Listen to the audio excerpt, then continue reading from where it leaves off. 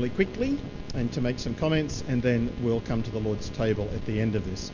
There will be a sermon outline eventually, which I will need, I think, to work our way through this. I've entitled this message, The Invasion of the Ark.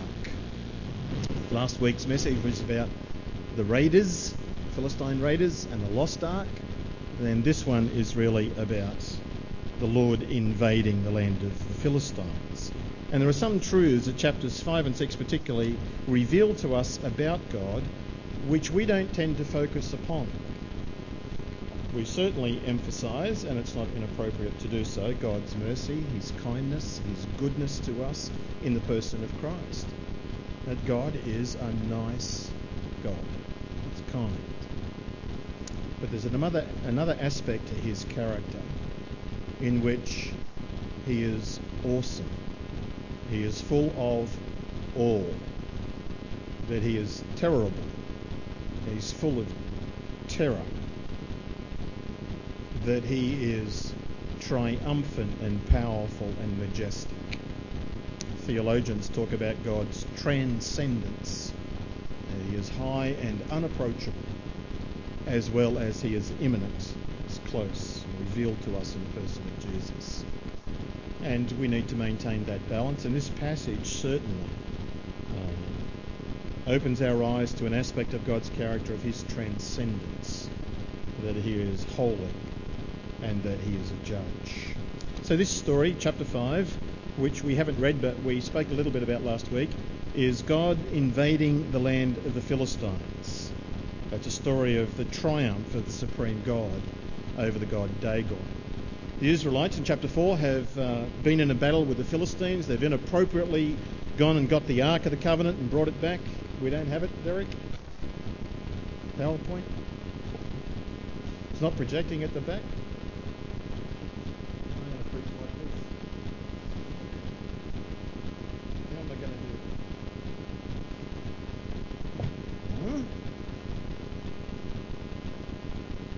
Chapter 4, the Philistines did what they were victorious, captured the ark, and they celebrated that and they took it back to the temple of their god, Dagon, where last week we alluded to this truth of chapter 5, which is dealing with this first aspect, that God is a God who judges. Let's go to the next slide.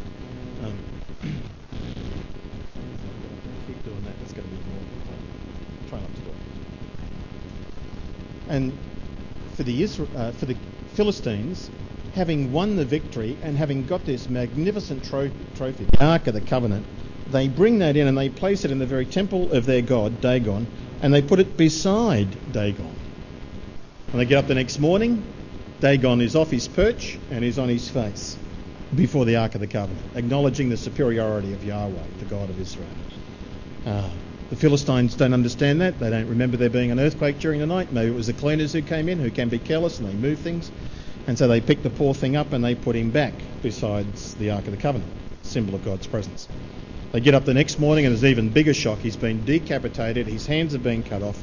It's the ancient demonstration of completely conquered, utterly defeated. And his torso is left intact, and that is likewise prostrate on the ground before Yahweh. That leads, the chapter tells us, to a particular pagan custom of not stepping on the threshold. But the point to note is that God is triumphant, that he is supreme. It's almost like his message to the Philistines is, don't misunderstand the victory that you experienced.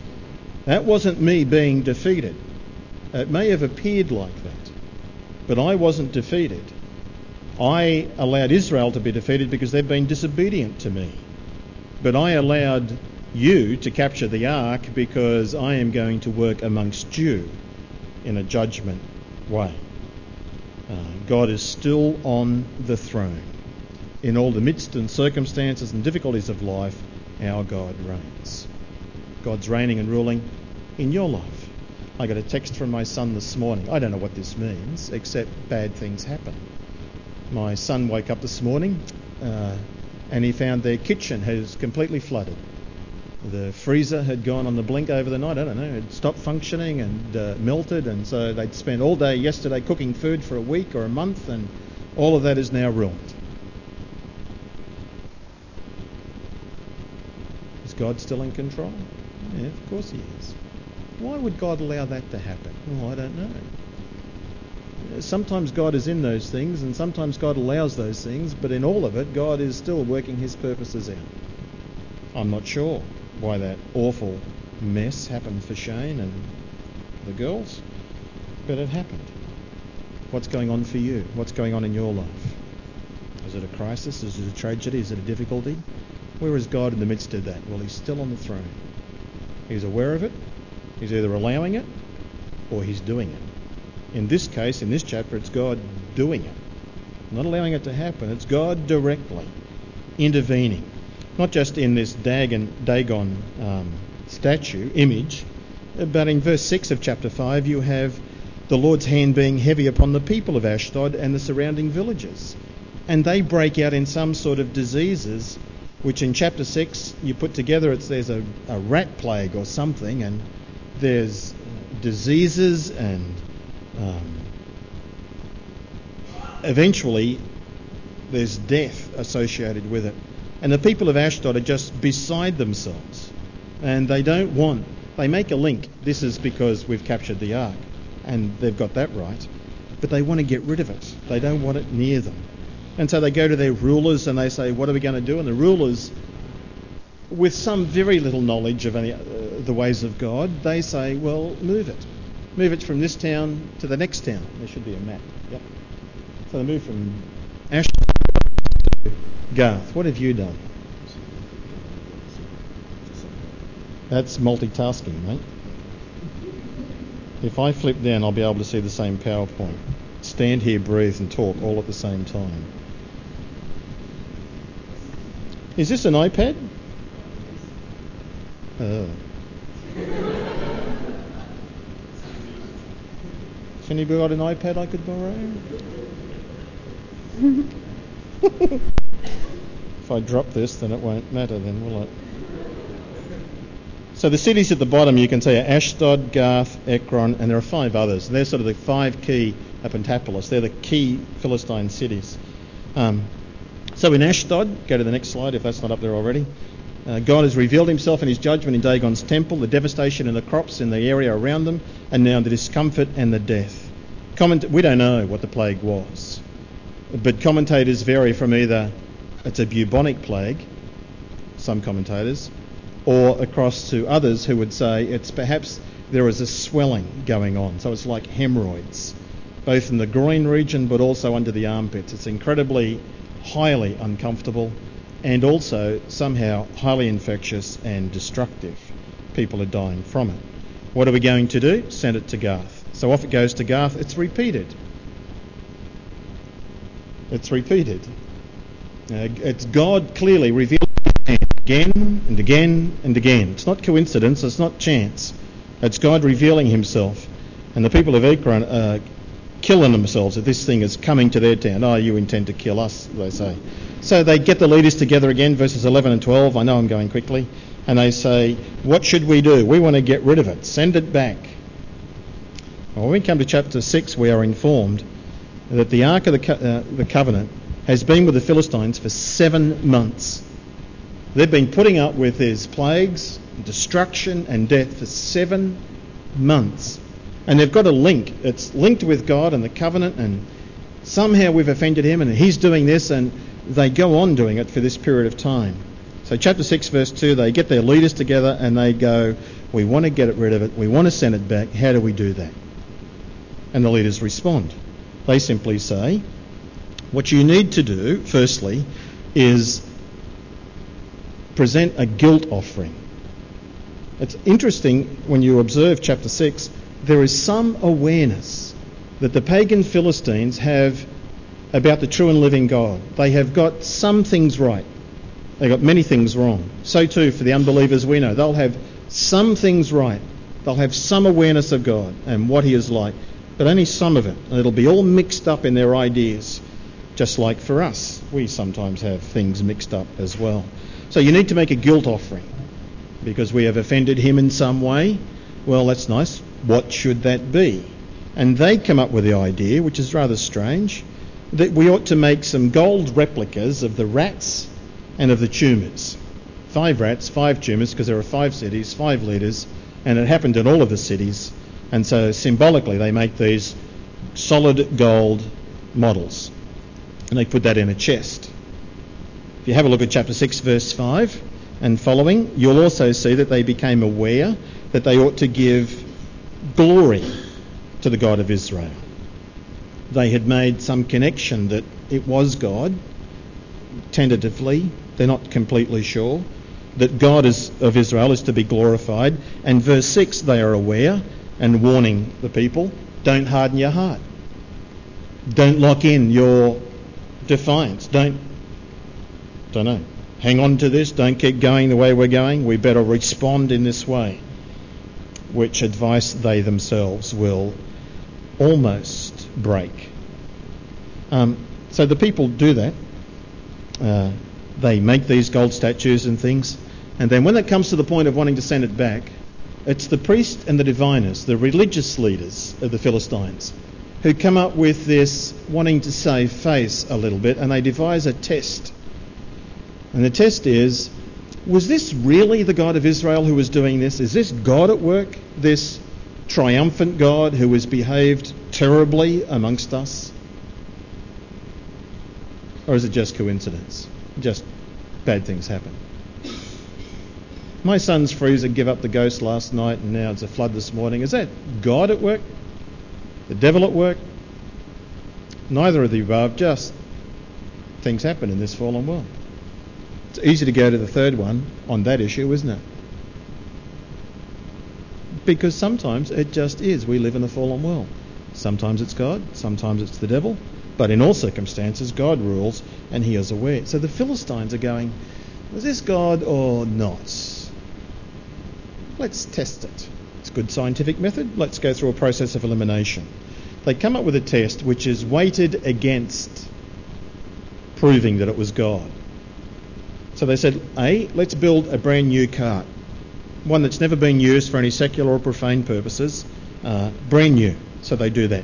Let's go and find 2 cows that have just given birth to 2 calves, and these 2 cows likewise that are not just given birth, but they have never been hitched, yoked, they've never worked. Let's pick them. Let's hitch these cows to this new cart. Let's put the ark on it and the chest with the gold things in it. And then let's head the cows off in the direction to the road, heading towards Beth Shemesh, about 20 miles away. And if the cows go straight, if they don't depart to the left or to the right, if they go there, then we will know that it was God. It's very likely that it's going to happen. These cows, with their maternal instinct, are far more likely to want to go to where the calves are, because the calves have been taken and put in a pen somewhere.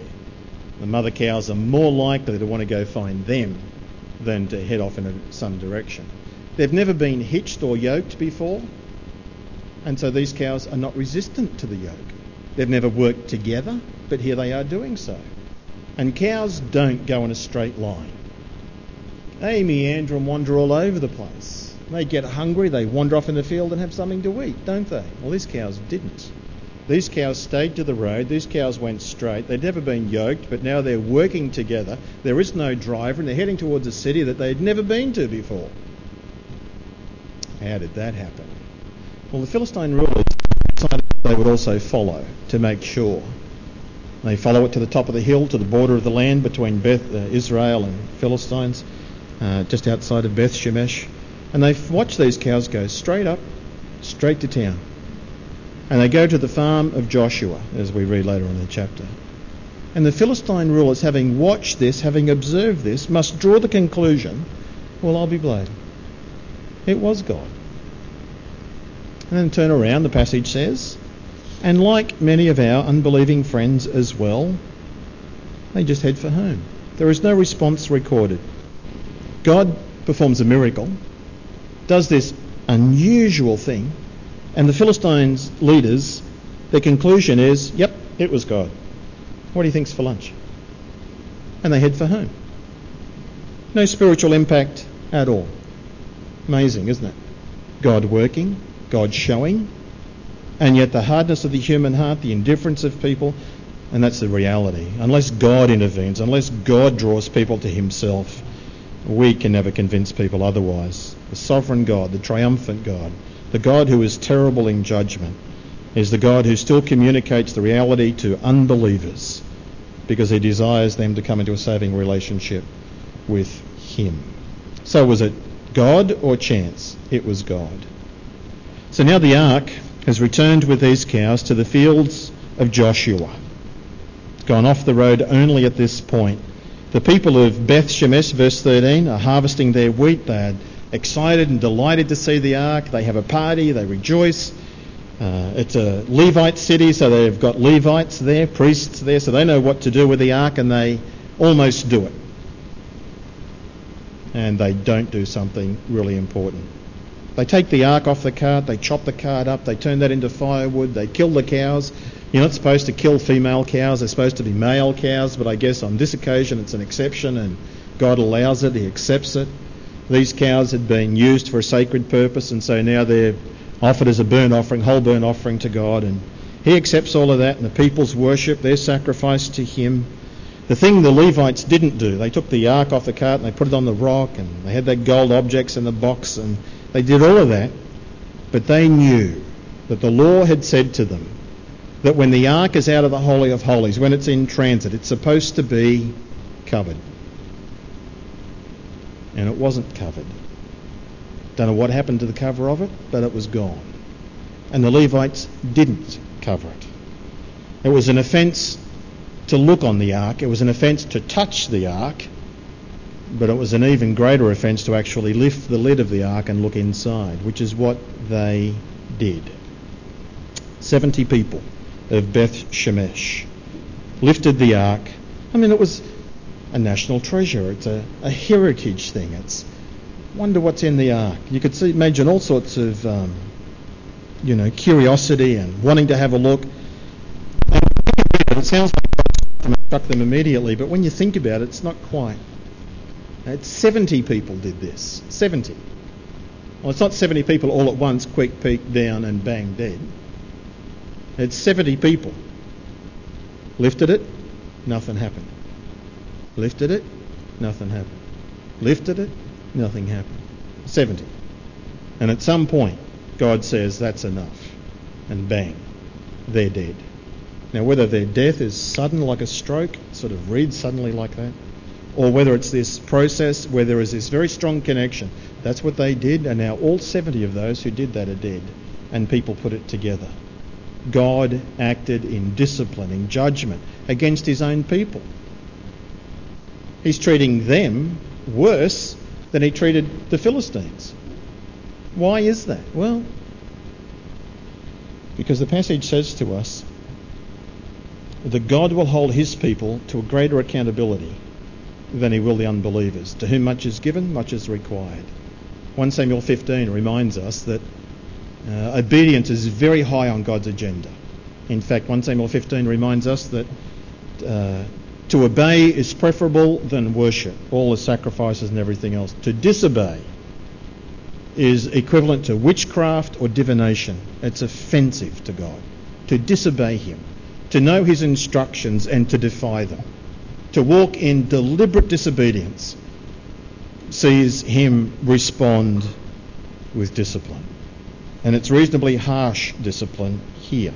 Some people, in fact, ask the question, is God being harsh? Is he being cruel? Or is he simply being just?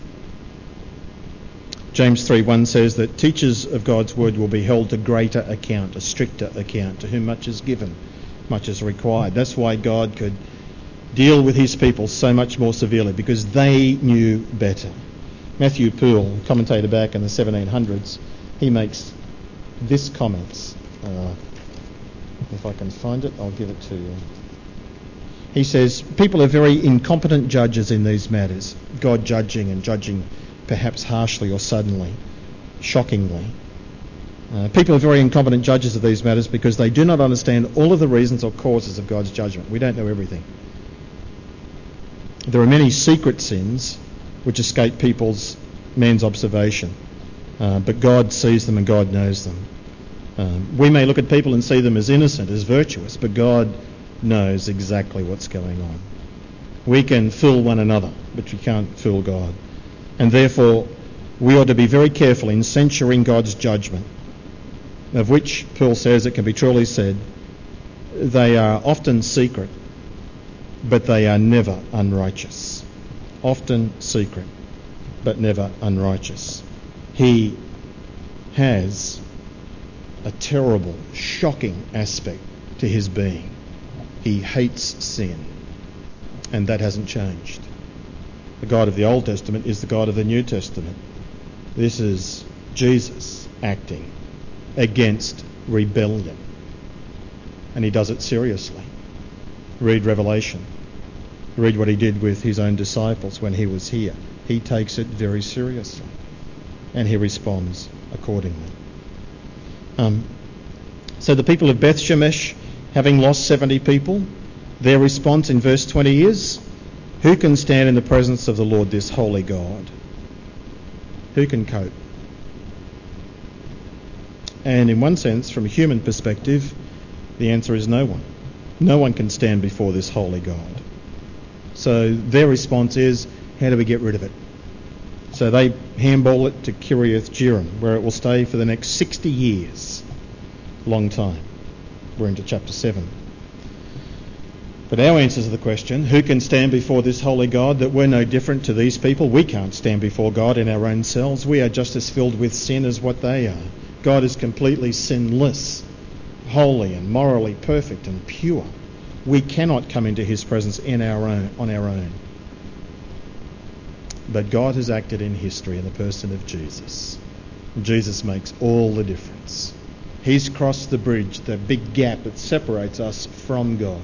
God has made us for himself. And the only way for us to be happy is in a close relationship with him. That's the truth.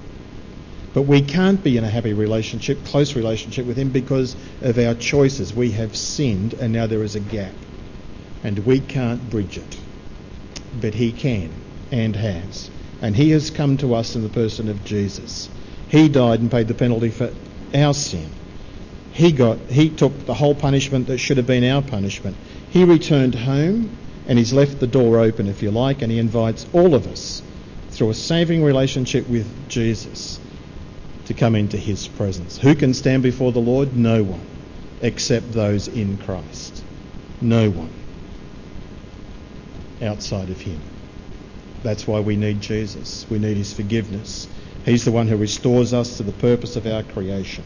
Ephesians 3:12 is a great verse because it talks about, and now because of Jesus and what he has done and our faith in him, we can now come fearlessly and confidently into God's presence, assured of his glad welcome. New Living Translation.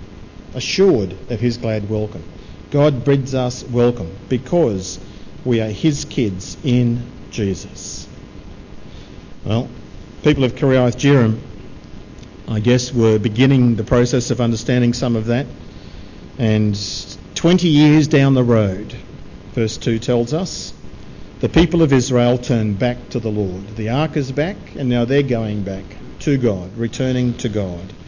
So Samuel says to them, if you're going to return to God, you're going to get your life right, then 3 things. 1, do it with all your heart. Not half-heartedly, not 80%, not 95%. There's a terrible verse in 1 Kings 11 which talks about Solomon was devoted to the Lord, and yet not wholeheartedly. He loved the Lord, was devoted to the Lord, but not wholeheartedly. 95% is 5% short. Samuel says, if you're returning to the Lord, do so with all your heart. Fully committed. And in that process, rid yourself, surprisingly, they've got gods, false gods. Rid yourself of these idols and gods and these other things which are a distraction to you, and commit yourself to the Lord and serve him only. You can't have 2 masters. You love one, hate the other. Serve one, despise the other. Commit yourself. Focus. He is Lord, and I am serving him. That was what Samuel's message to them was. So the Israelites, verse 4, did exactly that. They put away their Baals and their Ashtaroths. They handed things over. They got cleaned up their life. and they committed themselves to serving the Lord.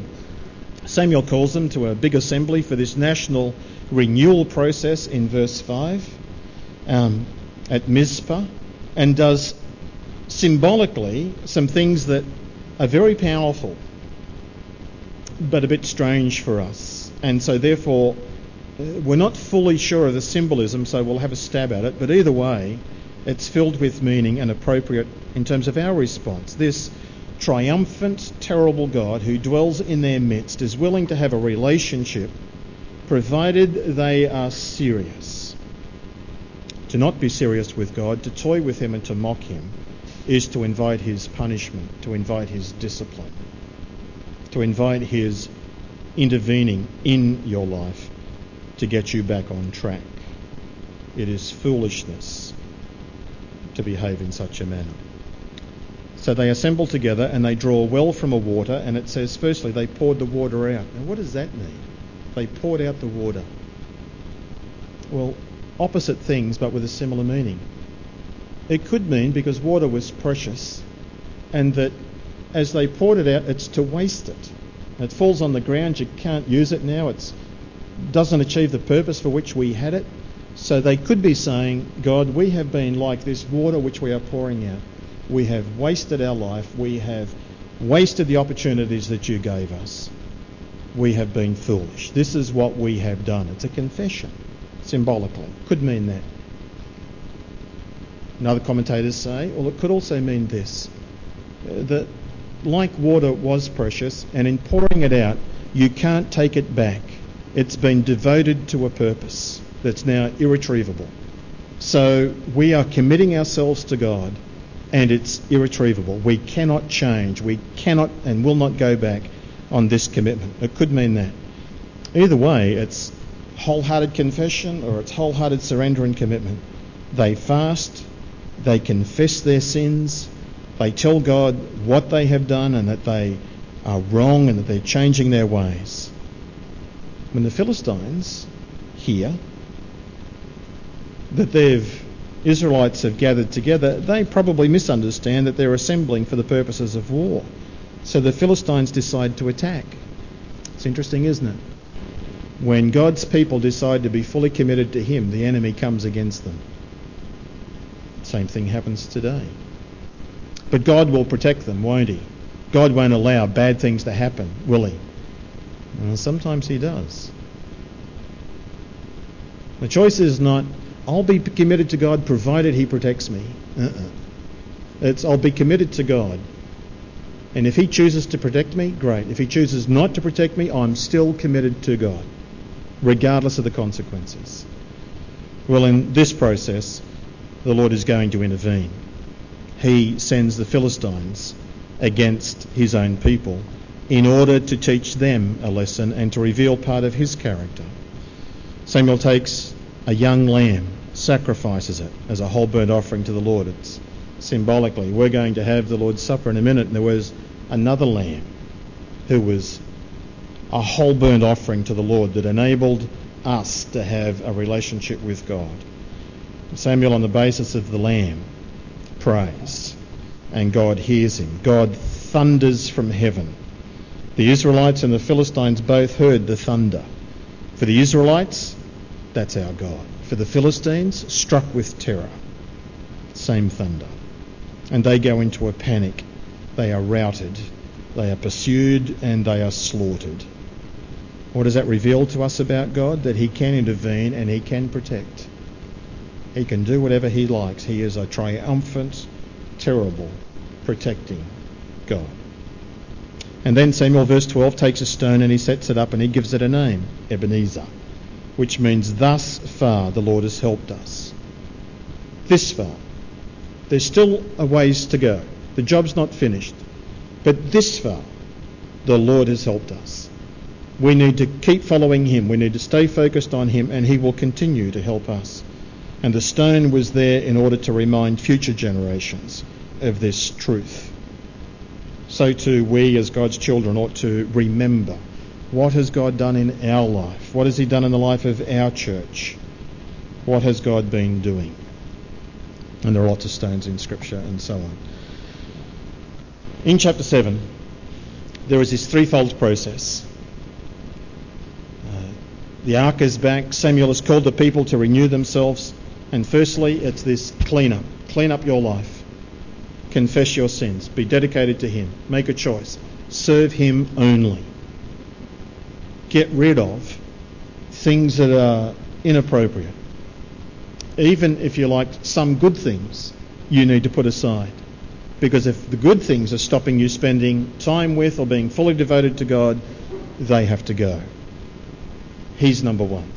He's first. We are to be completely devoted to him. Clean up your life. Chapter 7, the second step was look up. Look to God. In the midst of crisis and the Philistine, the enemy coming against you, look to God.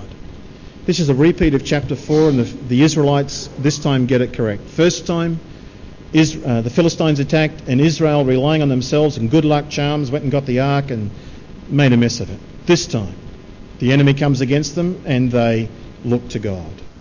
We need God to intervene. We need God's will. We need God's help.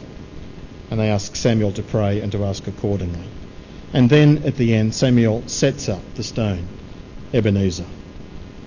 Well, so too, these three aspects are part of our communion service right now, which is where we'll go in a moment. The Lord Jesus has set up an Ebenezer. Thus far the Lord has helped us. This do in remembrance of me. Remember this physical demonstration of God's intervention in our world and in our life. Clean up. Clean up your hearts. Turn away from whatever you need to turn away. Put away whatever it is in your life which is not right. Whatever things you are allowing secretly or publicly. And make a commitment to serve him only. And then continue to look to him, to look up. I'm going to invite you to stand. Pastor David's going to come. He's going to lead us in a prayer of confession as we clean up, look up, and then come to the table.